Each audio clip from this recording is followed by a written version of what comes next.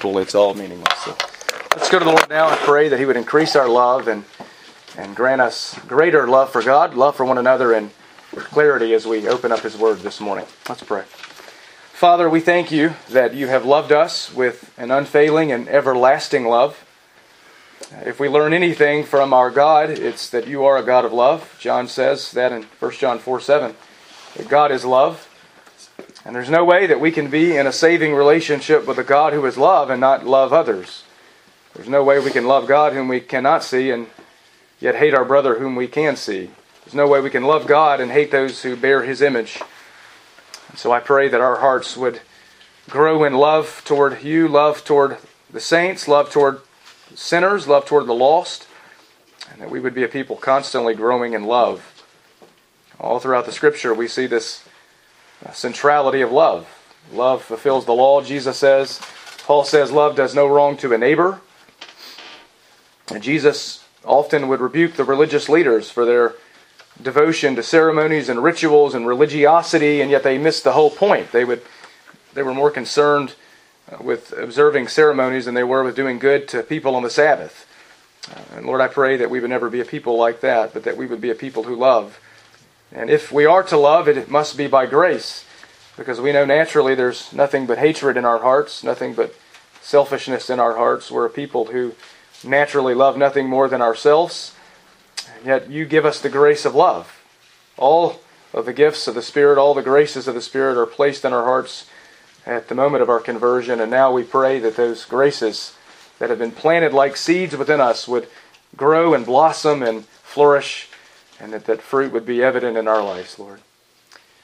Thank You for this local church. Thank You for the way You've blessed us and have grown us, and even more so have grown us in our relationship with You and our relationships with one another. And it's just a joy to see children running around playing on the Lord's Day, to see conversation and people talking about the things of God and building relationships. And what a joy it is to be a part of this church and a part of such a faithful group of people who do love.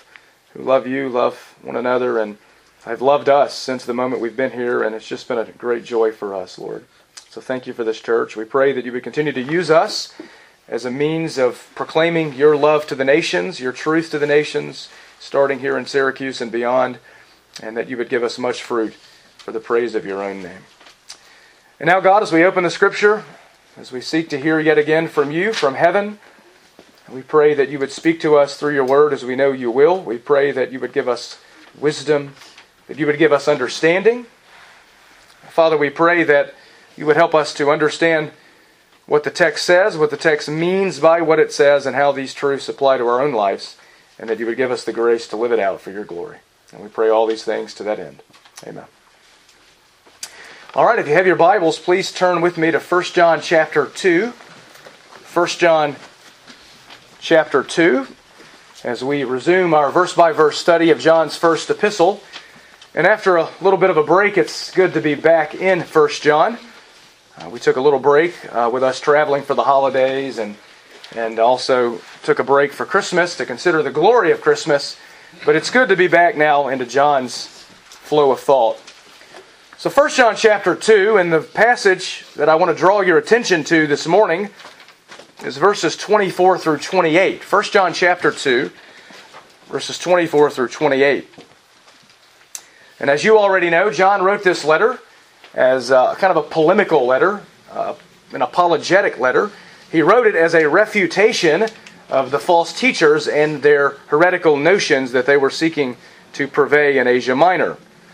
He wrote it to refute those whom he deemed in verses 18 to 23 antichrist, those who had defected from the faith, those who were denying the truth about Christ, denying the centrality of love, denying the necessity of obedience. In fact, in a word, they were presenting a counterfeit version of Christianity. They were repackaging Christianity, redefining Christ, redefining what it is to be a Christian. This was just an ancient heresy known as Gnosticism that had come in a Christian form. And I've told you before, new truth is never truth. It's always old heresy repackaged under a different label, under a different guise. But they were trying to deceive these saints, and of course this was a threat to them and very disturbing to these believers of Asia Minor. If you have people rising up within your own church saying that you got it wrong, you have an erroneous view of Jesus, you've got an incorrect view of the gospel, that's going to be a very disturbing thing to hear. So this was disturbing to those believers, and this obviously affected John. John loved them.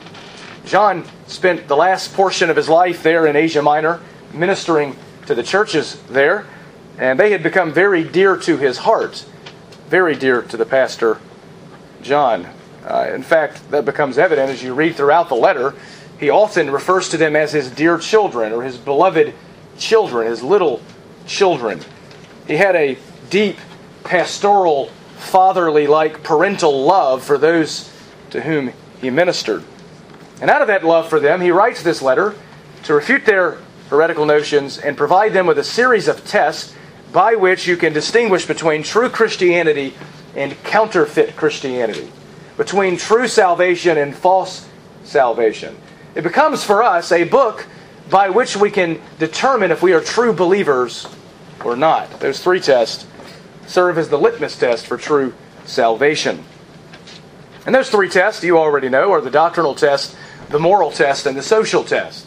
The true Christian believes the truth doctrinally, obeys the truth morally, and loves in truth socially. Those three categories define the life of a Christian, a true believer. And we've already seen these tests before in the book. John just keeps recycling through these same tests over and over again, and it becomes a reminder for us that how dull we are at remembering and understanding the truth. So John continues to drive home these themes. Verse 1 of chapter 1 all the way to verse 17 of chapter 2 was really cycle 1. With the start of verse 18 and going all the way through the end of chapter 3, John gives us cycle 2. And he yet again begins with the most important of them, the doctrinal test, the Christological test, a proper view of Christ. If you get it wrong there, everything else is irrelevant. Everything flows from that. You get Christ right, you savingly believe in Christ, love and obedience flow from that. So John begins with the most important test. And this is really part 2 of the doctrinal test. In verses 18 to 23, he began by exposing the Antichrist, those who were opposed to the true Christ, who were set against the true Christ. And he defined them for us. And having done that, he now comes in verses 24 to 28 to define our response to these Antichrists. Here is the way we should respond. Let's read these verses again. 1 John 2, verses 24 through 28. John writes, As for you, let that abide in you which you heard from the beginning. If what you heard from the beginning abides in you, you also will abide in the Son and in the Father. This is the promise which He Himself made to us, eternal life. These things I have written to you concerning those who are trying to deceive you. As for you, the anointing which you received from Him abides in you, and you have no need for anyone to teach you. But as His anointing teaches you about all things, and is true and is not a lie, and just as it has taught you, you abide in Him. Now, little children, abide in Him, so that when He appears, we may have confidence and not shrink away from Him in shame at His coming. The word that should have leaped out to you as we read through those verses is the word abide. And the word abide, it's used 6 times in those 5 verses. It's the word meno. And the basic meaning of the word is to continue, to stay, to remain. It's not a word we use often. You don't tell your wife when she leaves, I'm just going to abide here. But it's a biblical word, an important biblical word. In fact, it's one of John's favorite words. John uses it many times in his writings. In fact, he uses it 23 times alone in this epistle. John has much to say about abiding. The word denotes both communion and perseverance. Communion and perseverance. As believers, we have been brought into a saving union with Jesus Christ. To be a Christian is to be in a saving relationship with God through Jesus Christ, and we demonstrate that reality by our perseverance in the faith, by continuing in the truth, by abiding. So John uses this word as a perfect description of both our response to the Antichrist as well as our relationship with the true Christ. We must abide. The issue really is this. There are a plethora of false teachers all around us who seek to deceive us, who seek to lead us astray. Many antichrists who propagate and purvey their lies and their damning heresies in hopes to lead us astray. And the way we respond is we have to abide in Christ. We have to continue in Him. But why? Why do we abide in Christ? How do we abide in Christ? What does it mean to abide in Christ? What motivates the Christian to abide in Christ? John's going to answer those questions in these 5 verses by highlighting 4 features of this abiding. 4 features. We looked at the first 2 a few weeks ago, but perhaps it'll be good for us to go back through those for a moment because it's been so long. The first one we looked at is the call. We saw the call for abiding. And we saw that in verse 24. Look at verse 24. John says, "As for you, let that abide in you which you heard from the beginning." As for you. In contrast to the false teachers, in contrast to the Antichrist who defect from the faith, who seek to deceive you, as for you, you need to let that which you've heard from the beginning abide in you. What's that? What is it we've heard from the beginning? It's the truth. It's the truth. And in the context, it's the truth about Christ, the truth about the gospel, the truth about the person and work of Jesus, including His deity and humanity and incarnation and substitutionary death and salvation by faith in Him. This is the truth, John says, that you've had from the beginning.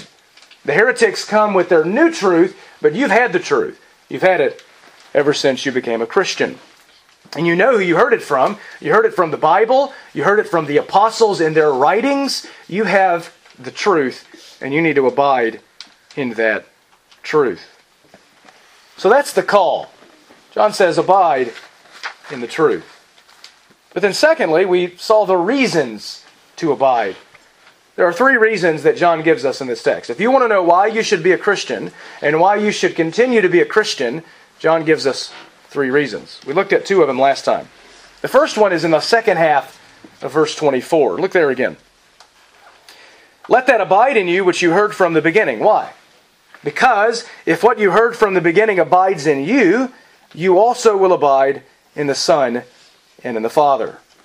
If you abide in Christ, if you abide in Him, then you abide in God. You abide in God. It's a packaged deal. God is a trinity of persons. To deny one person of the Trinity is to deny God Himself.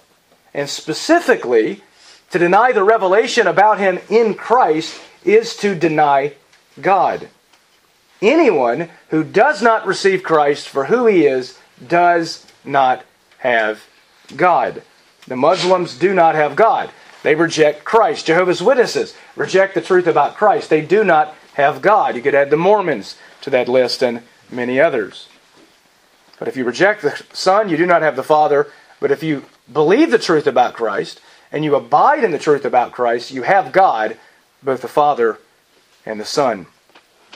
So that's reason number 1. But a second reason to abide in Christ is given in verse 25. Look there, verse 25.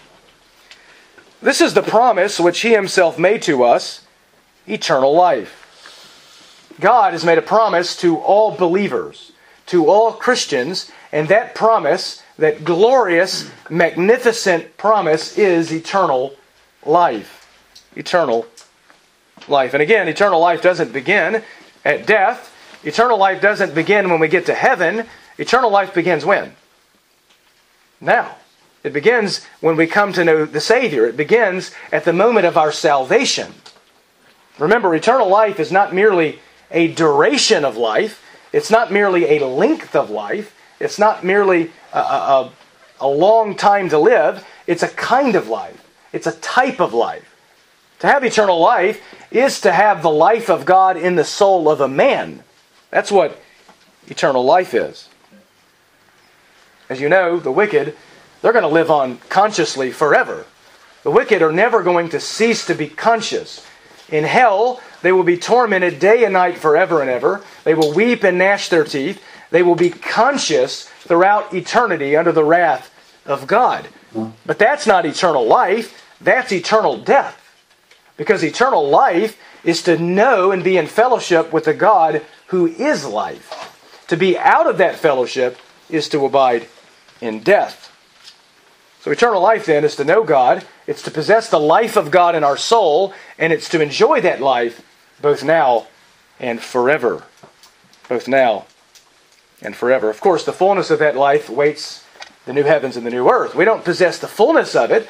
We don't have glorified bodies. We're not living in a perfect world, free from sin, free from a curse. That's to come, but we already possess that life now. And John says the evidence that you have that life now, the evidence that you're going to enter into the fullness of that life hereafter, is that you abide in Christ. Continue in Him. So that's the motivation. That's the motivation. Eternal life. And those serve then as two reasons to abide in Christ. Because if you do, you abide in God and you have assurance of eternal life. And that takes us back to the purpose for which John wrote the book, doesn't it? 1 John chapter 5, verse 13. John says, I've written these things to you who believe in the name of the Son of God, so that you may know you have eternal life. John wrote to provide believers with assurance, and by abiding in Christ, we can know just that indeed we have eternal life.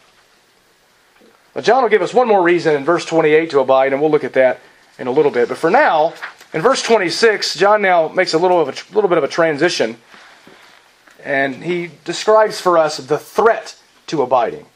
And that's where we pick up this morning. So in light of these great promises that God has given us, these great reasons, these great motivations to abide, why would anyone be tempted to not abide? Why would anyone be tempted to go astray? Why would anyone be tempted to leave Christ? What's the threat? What's the hindrance to our abiding? The answer comes in verse 26. Look there. John says, these things I've written to you concerning those who are trying to deceive you. The threat for our abiding is the false teachers who seek to deceive us, the Antichrist, the seducers who would lead us astray with their error. In fact, John says, I wrote the whole book for that reason. These things I've written to you. The whole letter, I wrote this whole letter because of those trying to deceive you. That's what a loving pastor does, isn't it? He warns his people of error. And that's what loving Christians do. It's not just a pastor's job or elder's job. It's the job of every Christian to warn those whom they love of spiritual danger. To warn those whom they love of false teaching. So John, out of deep love for these people, writes this letter to refute those who were trying to deceive them. Now that word deceive, the word planao, it's a word we've seen before. The word means to wonder. It means to wonder. It's where we get the English word planet from. That's what a planet is. It's a wandering body. It just wanders around in outer space. And so it means to wonder. It means to deviate from the right path, to be moved away, to be led astray. That's what John is saying. That's what the false teachers are doing. They're trying to cause you to wander away from the truth, to deviate from the truth and embrace their errors, their lies, their damning notions. That's what they do. And they're so dangerous because, again, as I've said before, they don't come in with their trumpet and say, hey, I'm a false teacher. I'm trying to lead you astray. They don't do that. They're so dangerous because often they come into the church and they masquerade as Christians. They mask themselves as believers and often as pastors and teachers. Listen to how Paul describes them in 2 Corinthians 11. He says, such men are false apostles, deceitful workers, disguising themselves as apostles of Christ. No wonder, for even Satan disguises himself as an angel of light. Therefore it is not surprising if his servants also disguise themselves as servants of righteousness, whose end will be according to their deeds. That's what they do. They mask themselves as messengers from God, when in reality they are emissaries of Satan. They mask themselves as messengers from heaven, and they are in reality messengers straight from hell. But that's what they do. They're clever. They're deceptive. Jesus warned us about them. What did he say in Matthew chapter 7? He said that false teachers are wolves in sheep's clothing. They come, they pretend to be shepherds, but in reality they're ravenous wolves whose desire is to devour the flock, to destroy them with their damning lies. That's the danger. That's the danger. Remember, back in verse 19, John says they actually started out in the church. They went out from us. That's where they began. They started out in the church. They claimed to be Christian. They claimed to be one of us. Then slowly they introduced their new truth, then left the church, and in all likelihood took others along with them. That's what false teachers do. They start in the church very often. So we don't have to look out for false teachers only in the world, but even more dangerously within the church. Now, how are these false teachers seeking to deceive them? What is it that they were telling them? Well, obviously, we've seen this many, many times in the letter. They were denying the truth about Jesus. They denied that He was the Christ. They denied that He was the Son of God. They denied that He came in the flesh. They denied that He was the God-man. That much is obvious. From chapter 1, it was clear that they denied the reality of sin. They denied the reality of sin. They even claimed to be without sin altogether. And John says anyone who does that is a liar. In chapter 3, verse 7, it becomes apparent that they were actually promoting the idea of licentiousness, or you could call it antinomianism. This idea that I don't need to obey God, His commandments are irrelevant, I can be right with God and yet indulge in sin. I can live in unrighteousness. In fact, just look over at chapter 3 for a moment. We'll look at this in detail in a few weeks. But in verse 7, John says, little children, make sure no one deceives you. There's that word. Make sure no one deceives you. The one who practices righteousness is righteous, just as he is righteous. Why would John need to say that? Why would John need to say, let no one deceive you? Because that's what they were doing. They were trying to trick the believers of Asia Minor into believing that they could be right with God and yet live in sin. That they could just do whatever they want, live it up, it's all good, I'll go to heaven anyway because I've asked Jesus in my heart, I've accepted Christ into my life. Those same lies that we hear today. John says, don't let them deceive you. So they denied the reality of Christ, they denied the reality of sin, they denied the necessity of holiness, and of course they denied the centrality of love. That becomes clear. If you go to chapter 4 for a moment, chapter 4, John says, starting in verse 7, Beloved, let us love one another, for love is from God, and everyone who loves is born of God and knows God. The one who does not know God, does not love, does not know God, for God is love. Then you go down to verse 12. No one has seen God at any time. If we love one another, God abides in us, and His love is perfected in us. So clearly, the false teachers that John wrote to refute were denying the need to love. They had this new truth. They said, look guys, we have this new spiritual plane of truth, this mystical knowledge that you don't have. We're superior. You need to get with it, and we're better than you. And that led them to arrogance and pride, because knowledge often puffs up, especially when it's false knowledge and not true biblical knowledge. So that's what the false teachers were doing. They were seeking to deceive them with their error. And John writes this letter to refute them. But so as in John's day, so it is in our day. There are still many false teachers around us who would seek to lead us astray. The Jehovah's Witnesses, Mormons, Oneness Pentecostals, all these people who deny the truth about who Jesus is, and we must look out for them. We must warn others about them, and we must abide in Christ. So that's the threat. That's the threat, false teachers. But now, the question is, how do we overcome them? How do we avoid their deception? How do we defeat them? What help do we have against them? John's going to answer that in verse 27. Look there. Verse 27. As for you, the anointing which you received from Him abides in you, and you have no need for anyone to teach you.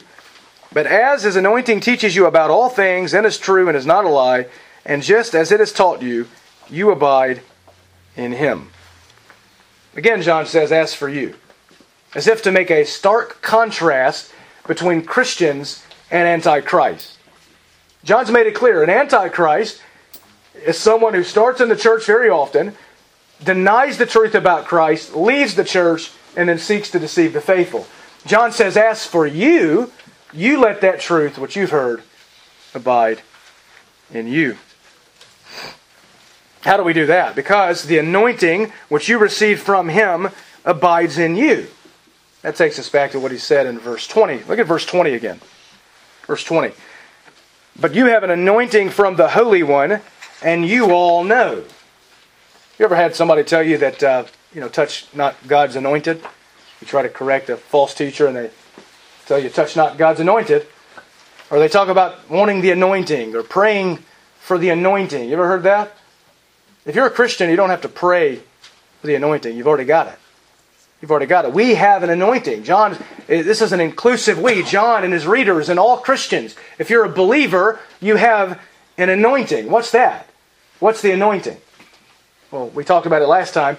The word anointing would refer to a time in which people would have oil rubbed on their head as an ordination of them to an office, a prophet, a priest, or a king, or whatever the case may be. And oftentimes this anointing was connected with the coming of the Holy Spirit upon that person to empower them for some task. So John says, as Christians, we have an anointing. The Holy Spirit has been poured out upon us. He's come to live within us. He is within us, and He does it to teach us the truth. So back to verse 27. The anointing which you received from Him abides in you. You have an anointing from Him, from God, from Christ. God has poured out His Spirit upon you. He abides in you, and He will be with you forever.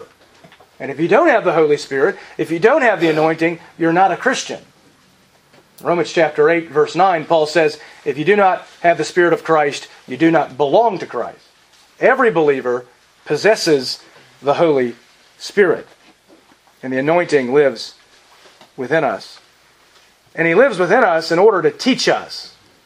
The Spirit has many ministries. The Spirit obviously regenerates our hearts. He gives us the new birth. He sanctifies us. He empowers us for Christian living. He empowers us for witness and evangelism. But one thing the Holy Spirit does, according to this passage, is He teaches us. He teaches us. John says, the anointing which you received from Him abides in you, and you have no need for anyone to teach you. Why? Because the Spirit does. The Spirit teaches us. Now, a quick point of clarification here. When John says you have no need for anyone to teach you, he's not denying that we need human teachers. Right? He's not denying that. If he was denying that, then why would he even write this letter and try to teach the believers of Asia Minor? They don't need a teacher, John. If that's what John meant, then you being here this morning is pointless, listening to me preach and teach to you. You can just go home. You don't need me, right? But that's not what John is saying. In Ephesians chapter 4, Paul says that Christ gave some as apostles, some as prophets, some as evangelists, some as pastors and teachers for the equipping of the saints for the work of ministry. 1 Corinthians 12 says that God has given teachers to the church. God has given teachers to the church. In Acts chapter 8, familiar story to some of us, Philip is preaching the gospel to the Ethiopian eunuch, and he runs into the eunuch, and the eunuch is reading a passage from Isaiah. It just happens to be Isaiah 53. And he asks him, do you understand what you're reading? And the eunuch says, well, how can I unless someone guides me? Right? We get that. You ever been reading your Bible and thought, what does this mean? I mean, I don't understand this. I wish someone would tell me what this means. I need a study Bible or a commentary. I need to call a friend. That's because we do need human teachers. We do need to study the Bible together in community to help us grow in our understanding. John is not saying that we don't need human teachers. We have to interpret the Bible with the Bible. And so to come to the conclusion that John says we don't need a teacher at all would be an unbiblical conclusion. So what is John saying then? What is John saying? John is saying this. If you're a believer, you ultimately don't need any person to come and teach you the fundamental principles of the Christian faith yet again that you already have. You don't need these heretics with their new truth trying to teach you what you already know, that is the real truth. You don't need them. You've already been taught. You've already been taught. At the moment of your salvation, the Spirit of God regenerated your heart, removed the blinders, removed the veil, opened your eyes, illumined your mind, and drew you to Christ so that you knew, loved, and believed the truth. It's a supernatural miracle, isn't it? I can remember a time in my life when Christianity was nothing but the silly thing I did on Sunday because my parents used the pots and pans and banged them and put water all over me, to whatever they could to get me out of bed and get me to church, right? I didn't want to go. I mean, who cares? I'll pray before I go to bed. I don't want to die. And then all of a sudden the gospel came, the lights came on, and Christ became everything. Why? Because I got smarter? Because I just got a lot better in my thinking? No, because God supernaturally taught me the truth and drew me to Christ. That's true for every believer to some degree. The Spirit of God has taught you the truth. So John says you don't need these false teachers. You don't need their new truth. You don't need their lies. You've been taught the truth already, savingly and effectually by the Holy Spirit. His anointing teaches you about all things. So this deals with several of the aspects of the Spirit's work. It deals with regeneration. It deals with inspiration. It deals with illumination. And all of these works of the Spirit are interconnected. You see, the work of inspiration is the process in which the Holy Spirit superintended the writings of the Bible so that they wrote exactly what He wanted them to write. 2 Timothy chapter 3 says, all Scripture is inspired by God. That word inspired there, theopneustos, it means God breathed. Literally, God breathed. All Scripture is breathed out of the mouth of God. It is the Word of God. In John 16:13, Jesus told the apostles, but when He, the Spirit of truth, comes, He will guide you into all the truth. Often Christians claim that promise for themselves, but I think that's a specific promise to the apostles that the Spirit of God would come upon them and would lead them into all the truth so that they could write Holy Scripture. He would bring all the truth to their minds, and now we have that truth in the Bible. But that promise to Christ and His apostles then extends to us when regeneration takes place. The Spirit gives us an understanding of the truth, and then through His work of illumination throughout the rest of the Christian life, He continues to clarify the truth for us and give us understanding. Luke 24 says that Jesus opened their minds to understand the Scriptures. That's illumination. It's the Holy Spirit giving you the ability to understand and grasp the truth. The Spirit of God does that for all believers today. This means, by the way, that we must be dependent upon the Holy Spirit, right? We must be dependent upon the Holy Spirit. We can't read the Bible with our own philosophical, intellectual capacities and think we're going to grasp the message in a saving and sanctifying and profound way. If we're going to grasp the Word of God, we're going to need the Spirit to open our minds and give us understanding. So when we read the Bible, we need to pray. Pray before we read the Bible, pray during our Bible reading, pray after our Bible reading. Our Bible reading must be carried out in a spirit of prayer and dependence upon the Holy Spirit. Because the Holy Spirit, by the way, teaches us in conjunction with His Word. He teaches us through the Word. It's the Word and the Spirit. You know, you have people all the time saying things like, I wish God would teach me His will, wish God would speak to me. And then when they say that, you tell them, open your Bible, right? God is speaking through the Scripture, and if you want the Spirit to teach you, you have to read His Word. One of the problems in our culture today is that, specifically within the church, is that many professing Christians are biblically illiterate. That's a major problem. How can you expect to detect error? How can you expect to overcome deception when you don't know the truth? When you don't know the truth.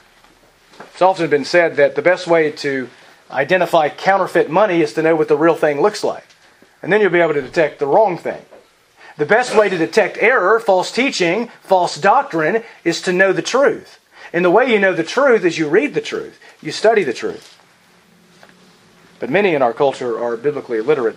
And this becomes the feeding ground for false teachers.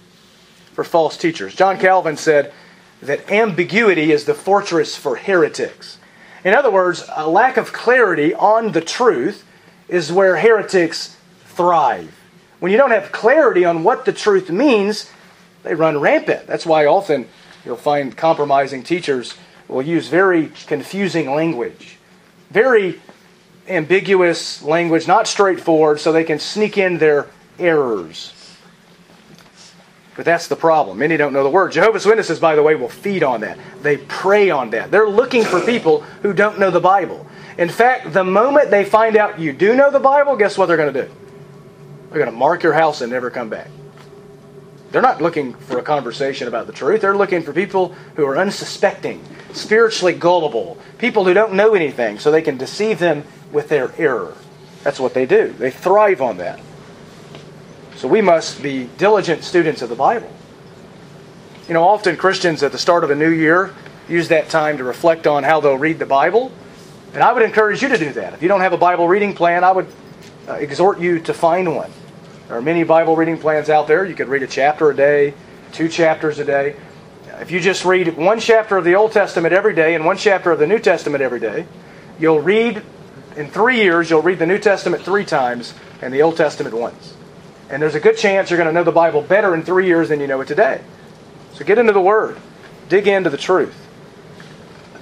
And then we'll know the truth and we'll be able to overcome deception. In Ephesians 4, we've read this before, there, the spiritual children, those who are immature in the faith, they're described as those who are tossed here and there by every wind of doctrine. They're people who are not solidly rooted in the Word and sound teaching. But if you remember back in chapter 2, go to chapter 2, 1 John chapter 2, verse 14. Remember, John makes it clear there that spiritual growth is connected to our knowledge of the Word. He says there at the bottom of verse 14, I've written to you, young men, because you are strong, and the Word of God abides in you, and you have overcome the evil one. To be strong, to overcome the evil one and his deceptions, we must have the Word of God abiding in us. As Paul told the Colossians in Colossians chapter 3, let the Word of Christ richly dwell within you. We have to let the Word dominate our hearts. And as we do that, as we read the Bible in dependence upon the Holy Spirit, as we let the truth reign supreme in our hearts, we'll understand the truth. We'll be able to detect deception and overcome it. But the Spirit of God then is the help. He's the built-in safeguard. He's the protector, the indwelling protector that enables us to understand the truth and avoid error. And John says you can trust that. You can trust what the Holy Spirit has taught you, because His anointing teaches you about all things and is true and is not a lie. What the false teachers are telling you, that's not true. What the witnesses and the Mormons tell you, that's not true. But what the Holy Spirit has taught you through the gospel, through the Scripture, it's the absolute certain truth of God, and it can be believed. So John says, just as it has taught you, so you abide in Him. Abide in Christ. Abide in the Son. So that's the help, the Holy Spirit. But now fourthly, or finally, in verse 28, John comes back to the reasons for abiding. He's given us 2 reasons. If you abide in Christ, you abide in God. If you abide in Christ, you have eternal life. But now there's a third reason in verse 28. Look at verse 28. Now, little children, abide in Him, so that when He appears, we may have confidence and not shrink away from Him in shame at His coming. Again, John addresses his readers as His children out of His deep pastoral love for them. And he reiterates this call to abide. He's saying this. He's saying continue in the truth about Christ. Continue to believe the truth. You can't abide in Christ unless you continue to believe the truth about Christ. So continue in Christ. Continue to believe in the one to whom the Spirit testifies, according to John 15:26. But why? Why should you continue in Christ? Here's an eschatological reason, an end times reason. Abide in Him so that, for this reason, for this purpose, so that when He appears, we may have confidence and not shrink away from Him in shame at His coming. It's amazing, isn't it? Christ is coming again. He is going to descend from heaven in glory. And when He comes, there's going to be two kinds of people. There are going to be those who have boldness. Can you imagine Christ in all of His glory descending from heaven, and you stand with boldness, looking with confidence for the coming of Christ? That's going to be one group. The other group is going to be a group of people who shrink away from Him in shame. It brings back my memory of Revelation, where the people are crying out for the rocks to crush them. They're going to flee from God. They're going to seek to hide from God. They're going to beg the rocks to crush them, that they might escape the wrath of God and the Lamb, because they would rather be crushed by rocks than be crushed by the wrath of God. There's two kinds of people. Two kinds of people. John says when He appears. When He appears. The word phanerao means to make manifest, make clear, make known, make visible. The word's used in reference to the first coming of Christ in chapter 1. Back in verse 1, John said that Christ is the one who was with the Father and was phanerao, made manifest, made visible to us. That's the incarnation. The invisible God became a man, became visible, but now we don't see Him. Why?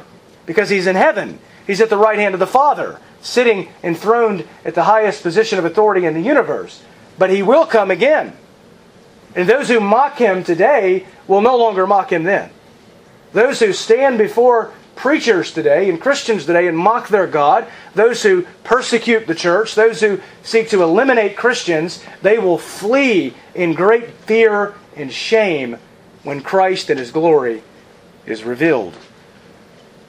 He's coming a second time. And when He comes again, He's going to judge the nations. All the nations are going to stand before Him. People judge Christ today, but Christ will judge them then. People want to abuse Christ today, but Christ will be the one pouring out His judgment on that day. When He comes again, and this idea of this sissified Jesus that our culture gives to us. Jesus is just this sissy guy who is weeping eternal tears of sorrow if you don't come to Him. That is not the biblical Christ. That is an idol of evangelical Christianity.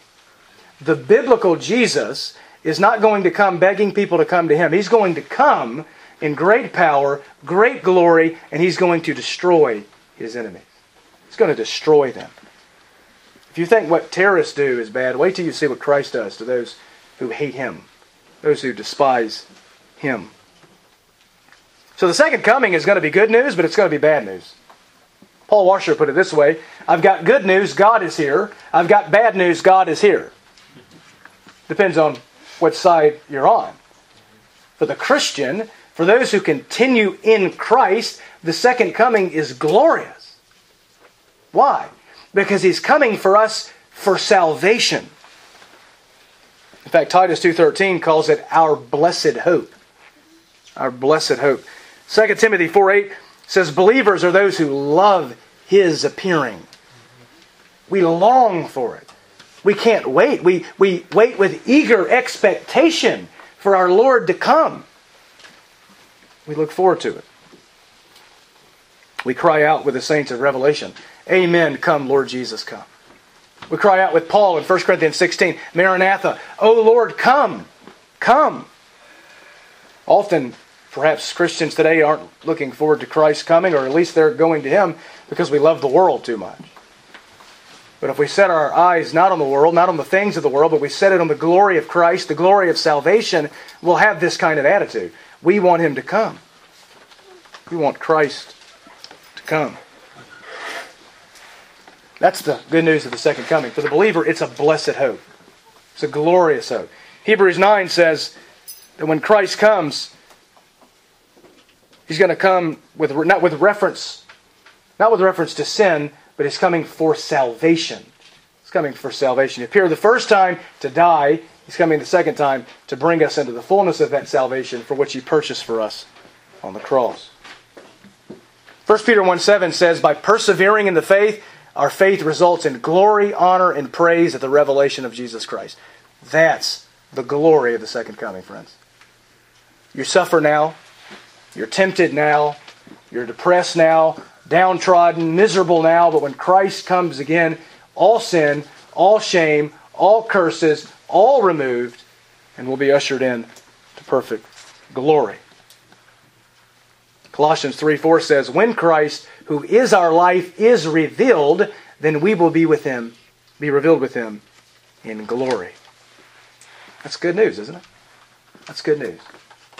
Second coming is good news. You say, my body aches. It won't ache anymore. I'm getting 30, right? We've been there. My back's hurting. That's going to go away, right? We're going to be glorified, perfected, and we're going to reign with our Savior. But for the unbeliever, the second coming is bad news. It's bad news.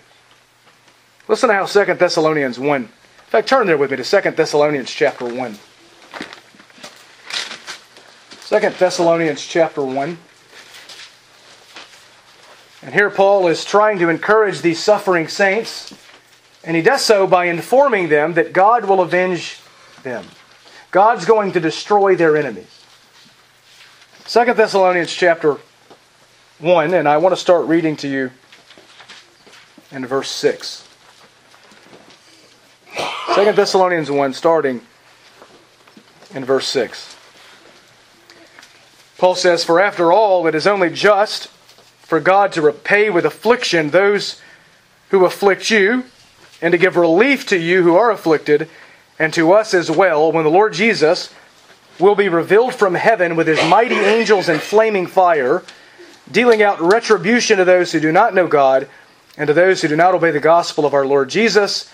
These will pay the penalty of eternal destruction away from the presence of the Lord and from the glory of His power, when He comes to be glorified in His saints on that day, and to be marveled at among all who have believed. That's the bad news for the unbeliever. When Christ comes, He gives relief to His people, but He brings judgment, retribution upon the wicked, and they'll pay the penalty of eternal damnation away from Him in hell. Now go to Revelation chapter 19. One more passage here. Revelation chapter 19.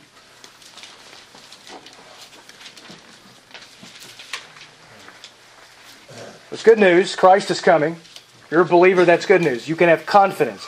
You can have boldness. By the way, you don't have confidence because of you.